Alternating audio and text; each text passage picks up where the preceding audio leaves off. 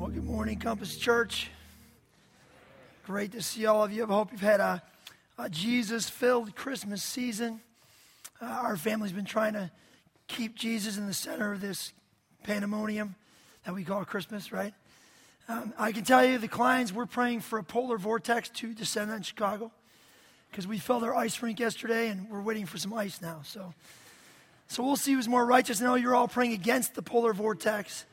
I'm praying for the polar vortex. We can have a contest. So you can hear this morning that my voice is a little compromised, so this could be the first time you've ever heard me not go like this when I preach. It'll just be calm, soothing tones this morning from the stage, okay? Let's pray together, and we'll get started. Lord God, we're here again in your presence, expectant, Lord, that you have a word for us. So, Lord, we open your book. We sit quietly before you, and we ask that your Holy Spirit would move mightily among us as we reflect on your word together. In your mighty name we pray, Jesus. Amen. Why don't you use your imagination this morning with me? Let me pretend that there's a piece of paper that goes all the way out that wall, all the way out this wall, all the way up through the ceiling, all the way down to the floor, as far as you can see. I'm going to take an imaginary pin, poke a hole in the paper right here. That's the planet Earth. All the mountains, oceans, trees, people represented by that one single hole. I'm going to go 5/8 of an inch away, poke another hole. That's the moon. I'm going to go 19 feet down my paper, poke a 2-inch hole. That's the sun. If I travel from the original spot 600 feet down my paper, 2 football fields, I will reach the planet Neptune. In order for me to get to the nearest star, I would have to travel from here to Denver, Colorado, to poke my next hole. Distances in space are so vast, they're measured in light years. That's the distance that light travels in a year. It travels at 186,000 miles per second. That's so fast that I could get from here to Los Angeles, California in 1/60th of a second at the speed of light. If I shot a bullet around the earth at the speed of light, it would hit me 7 times before I hit the ground, even if I fell in 1 second. At the speed of light, I could go from here to the moon in 8 seconds, from here to the sun in 12 minutes. But it would take me 11 hours to reach Neptune. And it would take me 4.3 years to get to the nearest star. Now, the God who made all that, who fashioned it with his hands, who spoke it into existence, the one who surrounds it all, that immense God, he wants to have a relationship with you and me. He wants a deep, intimate connection with us. It's crazy to think about. It's even crazier to think about, how does that work exactly? I mean, when you put your mind around this immense God, inside the whole universe is contained, how do you begin to relate to that God? It can be difficult to figure out. What do you have to do? How do you have to act? What are the special ways that you've got to position your life to get that God, to relate to you? And that's kind of how we think. We think that to get this immense God to really pay attention to us, we have to perform. We have to make ourselves lovable. We have to do certain things to get his attention. So this morning, we want to think about this relationship with God. And we're going to use one single verse, basically, to think about it. I first started thinking about this verse years ago when I read a book by an author and pastor named Frederick Buechner. He wrote about this verse. And I'm going to show you the verse in a minute. But before we look at it, it's from Exodus 19, verse 5. I want to set the stage for you a little bit. So 3 months before this verse happens in the Bible, Israel is still in slavery in Egypt. God is orchestrating a dramatic deliverance from slavery. He's bringing the plagues on the Egyptians. In Exodus 19:1, it says, on the first day of the third month, Israel arrived at Sinai. 2 months before this, they were walking through the Red Sea with the walls of water on both sides. And they were turning around to watch the water swallow the whole Egyptian army before them. And then God took his people and on purpose led them into the wilderness. Do you know there's a road called the Way of the Sea that is a major highway of the day? And do you know that Israel could have arrived in Canaan about 3 to 4 weeks after they left Egypt? Most historical records show that armies marched that road on a regular basis and made it from Egypt to Canaan in about 3 weeks. But God chooses to lead his people into the wilderness because he wants to relate to them. He wants to build a relationship with them. He wants them to learn to turn to him, to trust in him, to look to him. He wants to teach them what it means to live as distinctly his people, not in the Egyptian way that they had learned to live for 400 years. So he takes them into the wilderness because he wants to take Egypt out of Israel. He wants to establish this relationship with them. And he leads them to the very mountain where Moses first saw the burning bush, Mount Sinai. And there they camp below the mountain. And Moses goes up to meet with God while the people wait. Now, this is what God tells Moses. Moses, I want you to go down to these people before anything else happens. I want you to tell them this. And this is where we pick up the story, Exodus 19:5. So check out this verse. This is what God's message through Moses was. Now, if you obey me and keep my covenant, you will be my own special treasure from among all the peoples in the earth. For all the earth belongs to me. I want to show it to you in the Message version. It says like this. As Moses went up to meet with God, God called down to him from the mountain. Speak to the house of Jacob. Tell the people of Israel. You have seen what I did to Egypt, how I carried you on eagle's wings and brought you to me. If you will listen obediently to what I say and keep my covenant, out of all peoples, you'll be my special treasure. The whole earth is mine to choose from, but you're special, a kingdom of priests, and a holy nation. Now, the word I want you to focus on is the word translated there, special treasure. In Hebrew, it has some other translations, and the Amplified Bible shows us one of the other translations, so we'll put that up now. Now, therefore, if you will obey my voice in the truth and keep my covenant, and you shall be my own peculiar possession and treasure from among and above all peoples, for all the earth is mine.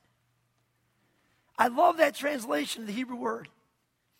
My own peculiar possession and treasure. Now, it's not nice to call someone peculiar even if it's true. True?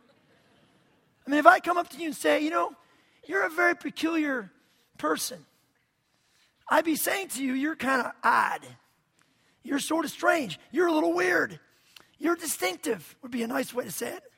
You're unique. I love how God says to his people, you will be my peculiar treasure and possession. That's interesting. That's interesting. That catches your eye, doesn't it? Now I started to think, how can I help you understand a peculiar treasure? Then I realized I actually have a peculiar treasure of my own. I am 54. This dog is 53.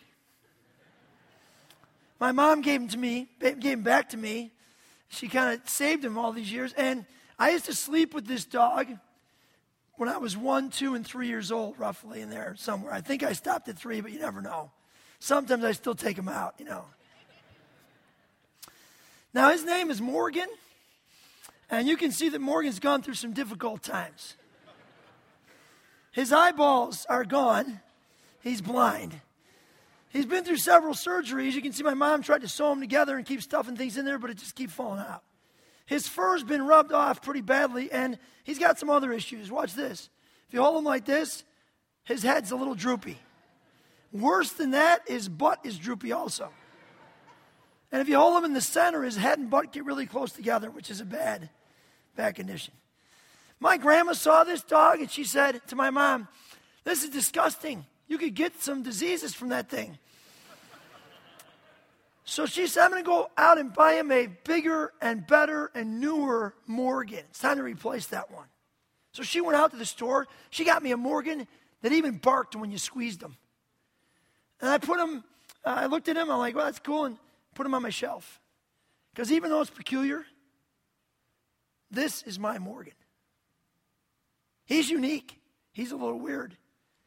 He's distinctive. But I treasure him. Not some new version. Now, I suspect when God looks down from heaven,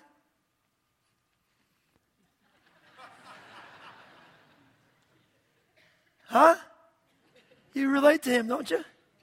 I relate to him. Sometimes I'm a little blind. I've been through several surgeries. My fur's been rubbed off. Worse than that, sometimes my head droops. Even worse, my butt droops. And I've often found myself with my head and butt too closely aligned in a variety of situations. And if I were God, frankly, watching this whole thing going on down here, I'd probably throw it out and start over again. How about you? But you know what's peculiar? He says, "No, these are my treasures.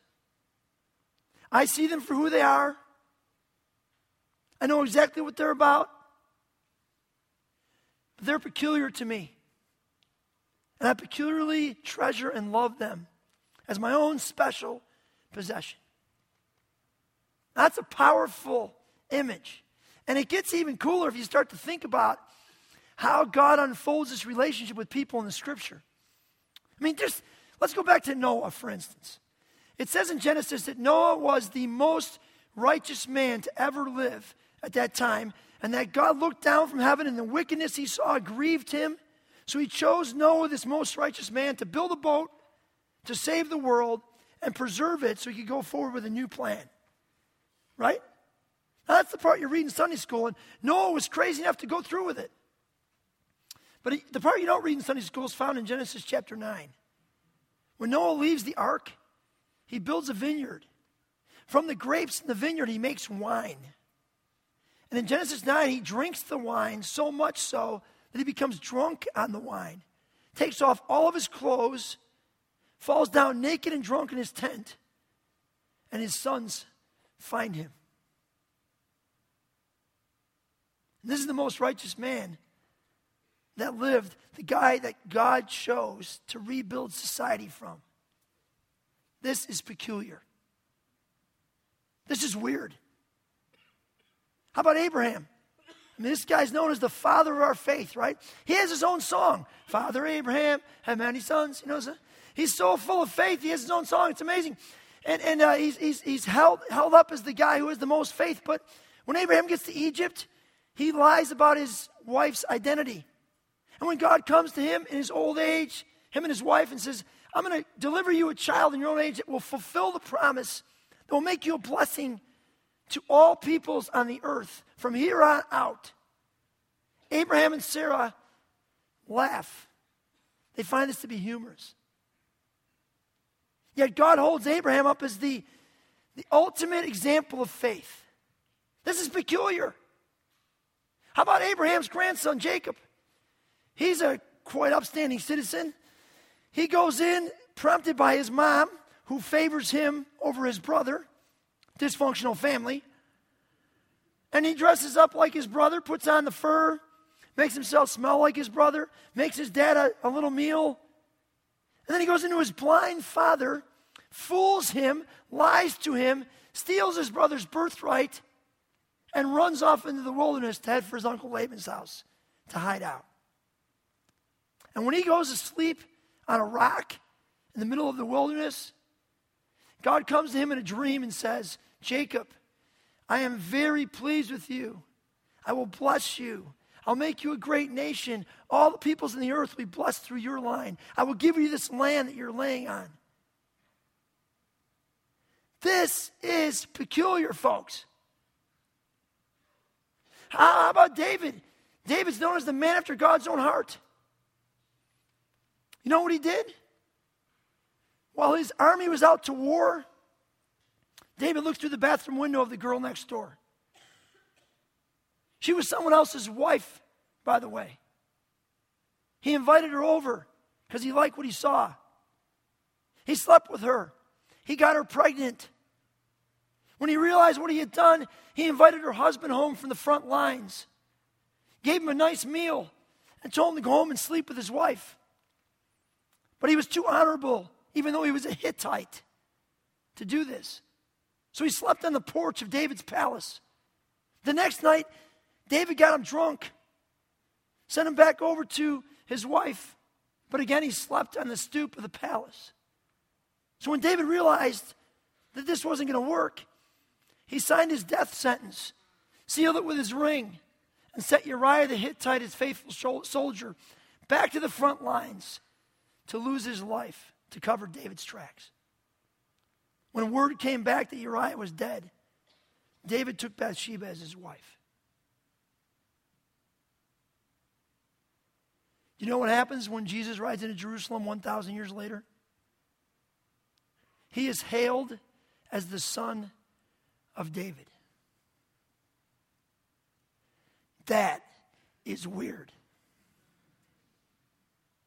Now, I can keep going, folks. You know Peter, right? The guy who says, "You are the Christ, the Son of the living God," makes this amazing statement. And then when Jesus is in hour of greatest need, Peter doesn't have the courage to say he belongs with Jesus, and he leaves his friend in the lurch. He runs off and hides, eventually goes back to fishing. Yeah, Peter's the guy that Jesus says, on this rock, on his confession, on his life, I will build my church. On people just like Peter, I will build my church. How about Mary Magdalene? Mary Magdalene, it says in the Bible, had 7 demons in her when Jesus met her. She probably was a woman of ill repute. When Jesus leaves the tomb on Easter Sunday morning, Resurrection Day, who does he meet? Mary Magdalene. And he gives her the most important message ever carried by anyone in the history of humanity. Go and tell the others that I am alive. And this former prostitute, former demon-possessed woman carries this message to the disciples and delivers it to them. This is peculiar. God peculiarly treasures broken people like you and I. He chooses to. Now, this has taught me a lot of things about my relationship with God. I want to share a few with you this morning. The first thing is this. When it comes to my relationship with God, I think that it has a lot more to do with probably God starting it and God sustaining it and God keeping it going. I mean, think about God's relationship with the people of Israel. He leads them into the wilderness. They run out of water. They start to grumble and complain and say, take us back to Egypt. He gives them water miraculously. This is after they've gone through the Red Sea, guys. Most of us say, if God would just give me a miracle, I'd be totally straight and narrow then. Sure you would. Just check out Israel. They had miracle after miracle after miracle after miracle. They saw God in a pillar of fire over the temple and a cloud. He literally moved over the top of them, and they still couldn't get it. So that means my relationship with God, your relationship with God, must be something that God really sustains and has happened. Now, I learned this a little bit being a dad. Because when I first had my first son, I realized pretty quickly that I wasn't going to get a lot from this kid. He would just lay there in my arms and fill his diaper. Then I got to change that diaper. A lot of fun. That would happen like 5 and 6 times a day. I got to feed him. I got to lose sleep in the middle of the night. Remember, I got to get up and go get him out of his crib when he started screaming for no reason in the middle of the night. Get to bring him to my wife. The reason that I got up is because my wife is kind of blind. She's like a -8 without her contacts. So one night she went up and got the baby. I heard him stop crying. Then I heard walk, walk, walk, walk. Then I heard thud. Then I heard the baby start crying.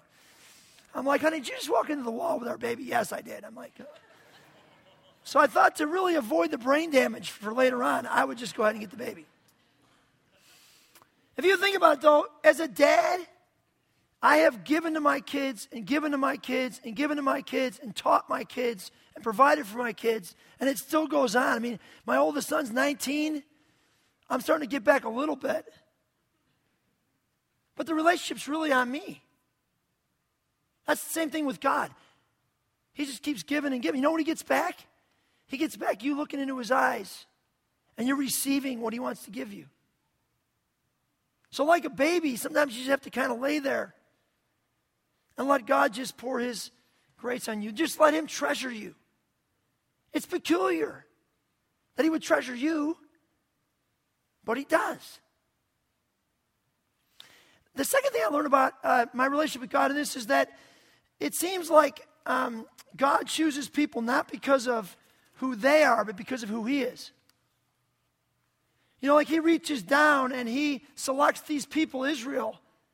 They don't really have any great special qualities about them.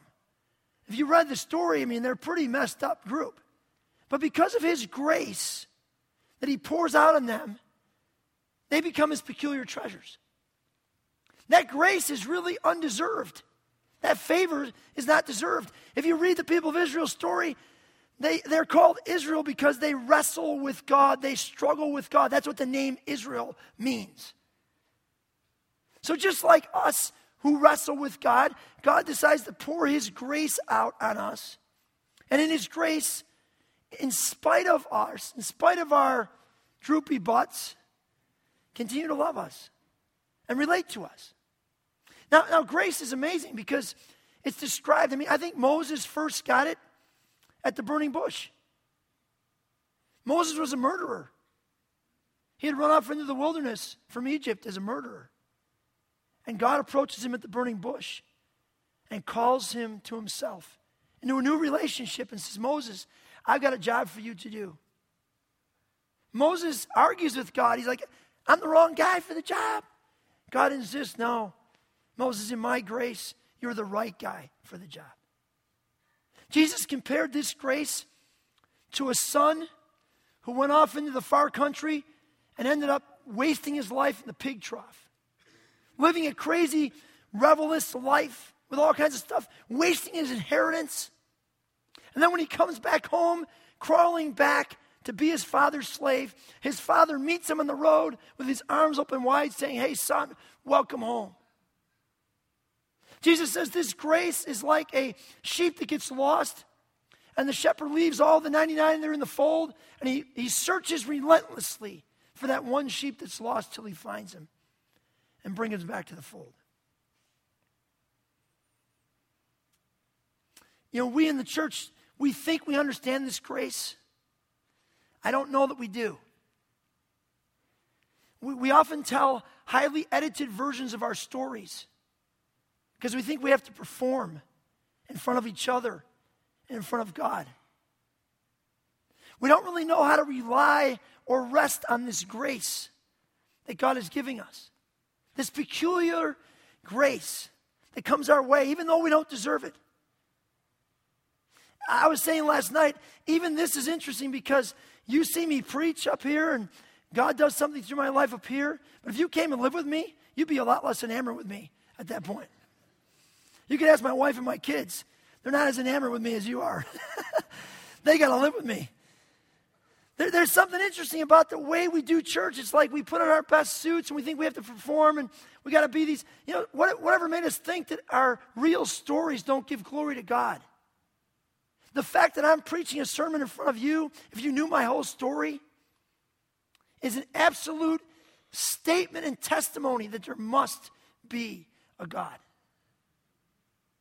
And it's peculiar that he would use someone like me to speak his message to you. In fact, we often look across the room, we compare each other's sins. You know, that guy's a smoker. That guy over there, he's kind of a drinker. I heard this guy over here, he looks at pornography. Oh, that person over there, I think they're struggling with homosexuality. Oh, that guy over there, he's an adulterer. He's a liar. She's a this. He's a that. Really? You think that's God's perspective? This God who peculiarly treasures people in spite of who they are, not because of who they are. Look what Philip Yancey said about this. I once read that proportionally the surface of the earth is smoother than a billiard ball. The heights of Mount Everest and the troughs of the Pacific Ocean are very impressive to those of us who live on this planet. But from the view of Andromeda or even Mars, those differences matter not at all. That is how I see the petty behavioral differences between one Christian group and another. Compared to a holy and perfect God, the loftiest Everest of rules amounts to a molehill. You cannot earn God's acceptance by climbing. You must receive it as a gift. So your relationship with God is about relying on God's grace. Knowing that He peculiarly treasures you for who you are. Thirdly, I want you to know this. I believe God can use anyone in this room to do His work.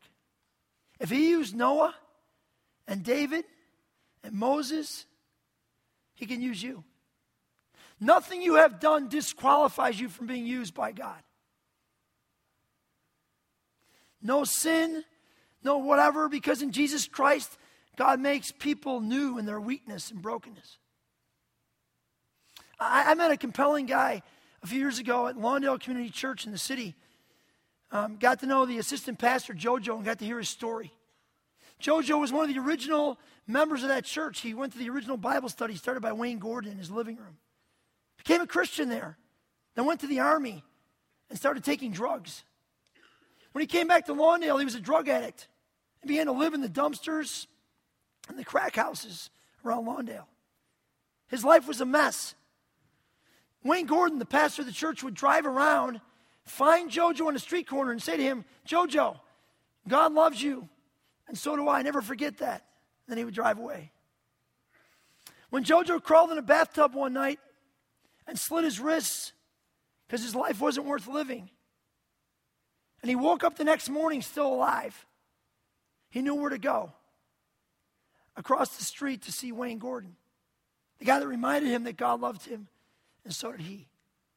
Wayne Gordon got Jojo help, and because of that help, Jojo now runs the Hope House ministry there, which has rehabbed over 700 alcohol and drug addicts off the streets of Lawndale.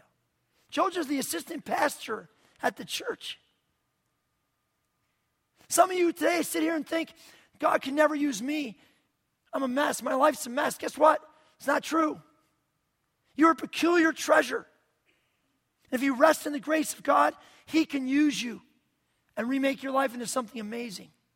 It may even be the very thing you've done that He'll use to change the world through your life. There's one last thing I learned by my relationship with God from this idea, and that is this. Maybe in our greatest moments of weakness is God's greatest, beginning of God's greatest use of our lives. Think about the Apostle Paul, for example. Remember Paul? He was convinced that Christianity was bad, and he was determined to eradicate it from the earth. He stood and watched people throw stones at a man and kill him just because he was a Christian. And it says in Acts chapter 8 that he gave his approval to this process. He was on his way to Damascus to drag people out of their homes and put them in prison for being followers of Jesus. When Jesus knocked him off his donkey and changed the course of his life forever. Paul became the greatest planter of churches in the history of the church. It was his moment of greatest failure that led to this place. Chuck Colson, you know who Chuck Colson is? He was, of course, the guy in Nixon's cabinet, Watergate, planted the bugs in the Watergate Hotel, got put in prison, became a Christian. In his book, Loving God, he reflects on his life. He's actually sitting on a platform of a prison, and this is what he says. As I sat on the platform, waiting my turn at the pulpit, my mind began to drift back in time to scholarships and honors earned, cases argued and won, great decisions made from lofty government offices. My life had been the perfect success story, the great American dream fulfilled. But all at once, I realized it was not my success God had used to enable me to help those in this prison or hundreds of others just like it. My life of success was not what made this morning so glorious. All my achievements meant nothing in God's economy. No, the real legacy of my life was my biggest failure, that I was an ex-convict. My greatest humiliation, being sent to prison, was the beginning of God's greatest use of my life. He chose the one experience that I could not glory in for His glory. Is it possible that your greatest slip up, your greatest failure, the thing you take the most shame in, could be the beginning of God's greatest use of your life? That would be peculiar, wouldn't it? But God peculiarly treasures people like you and me. I'll close with this. I'm reading from a book about grace by Philip Yancey. He writes about a concert going on in Wembley Stadium in London. 100,000 people are gathered there. All kinds of rock bands are playing. It's a raucous environment. Things are going crazy. The crowd is whooped up. And here's how he begins to describe it. For 12 hours, groups like Guns N' Roses have blasted the crowd through banks of speakers, riling up fans already high on booze and dope. The crowd yells for more curtain calls, and the rock groups oblige. Meanwhile, Jesse Norman sits in her dressing room discussing Amazing Grace with Bill Moyers. The hymn was written, of course, by John Newton, a coarse, cruel slave trader. He first called out to God in the midst of a storm that nearly threw him overboard. Newton came to see the light only gradually, continuing to ply his trade even after his conversion. He wrote the song, How Sweet the Name of Jesus Sounds, while waiting in an African harbor for a shipment of slaves. Later, though, he renounced his profession, became a minister, and joined William Wilberforce in the fight against slavery. John Newton never lost sight of the depths from which he had been lifted. He never lost sight of grace. When he wrote that saved a wretch like me, he meant those words with all his heart. Jesse Norman tells Bill Moyers that Newton may have borrowed an old tune sung by slaves themselves, redeeming the song just as he had been redeemed. Finally, the time comes for her to sing. A single circle of light follows Norman, a majestic African-American woman, wearing a flowing African dashiki as she strolls on stage. No backup band, no musical instruments, just Jessie. The crowd stirs, restless. Few recognize the opera diva. A voice yells for more Guns N' Roses. Others take up the cry. The scene's getting ugly. Alone, a cappella, Jesse Norman begins to sing very slowly. Amazing grace, how sweet the sound that saved a wretch like me. I once was lost, but now am found, was blind, but now I see. A remarkable thing happens in Wembley Stadium that night. 70,000 raucous fans fall silent before her aria of grace. By the time Norman reaches the second verse, 'twas grace that taught my heart to fear, and grace my fears relieved. Several thousand fans are singing along, digging far back in nearly lost memories for words they heard long ago. And we've been there 10,000 years, bright shining as the sun. We've no less days to sing God's praise than when we first begun. Jesse Norman later confessed she had no idea what power descended at Wembley Stadium that night. I think I know. The world thirsts for grace. When grace descends, the world falls silent.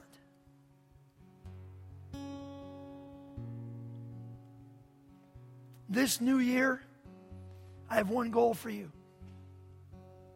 Rely on, rest in, depend on the grace of a God who peculiarly treasures you. The world's hungry for that kind of people, for that kind of life. Let's pray. Lord God, your grace is truly amazing. And Lord, we need to learn to rest in that grace. Lord, help us to stop performing and comparing and working, and simply to turn to you and receive from you what you want to give us. In your mighty name, Jesus, we pray. Amen.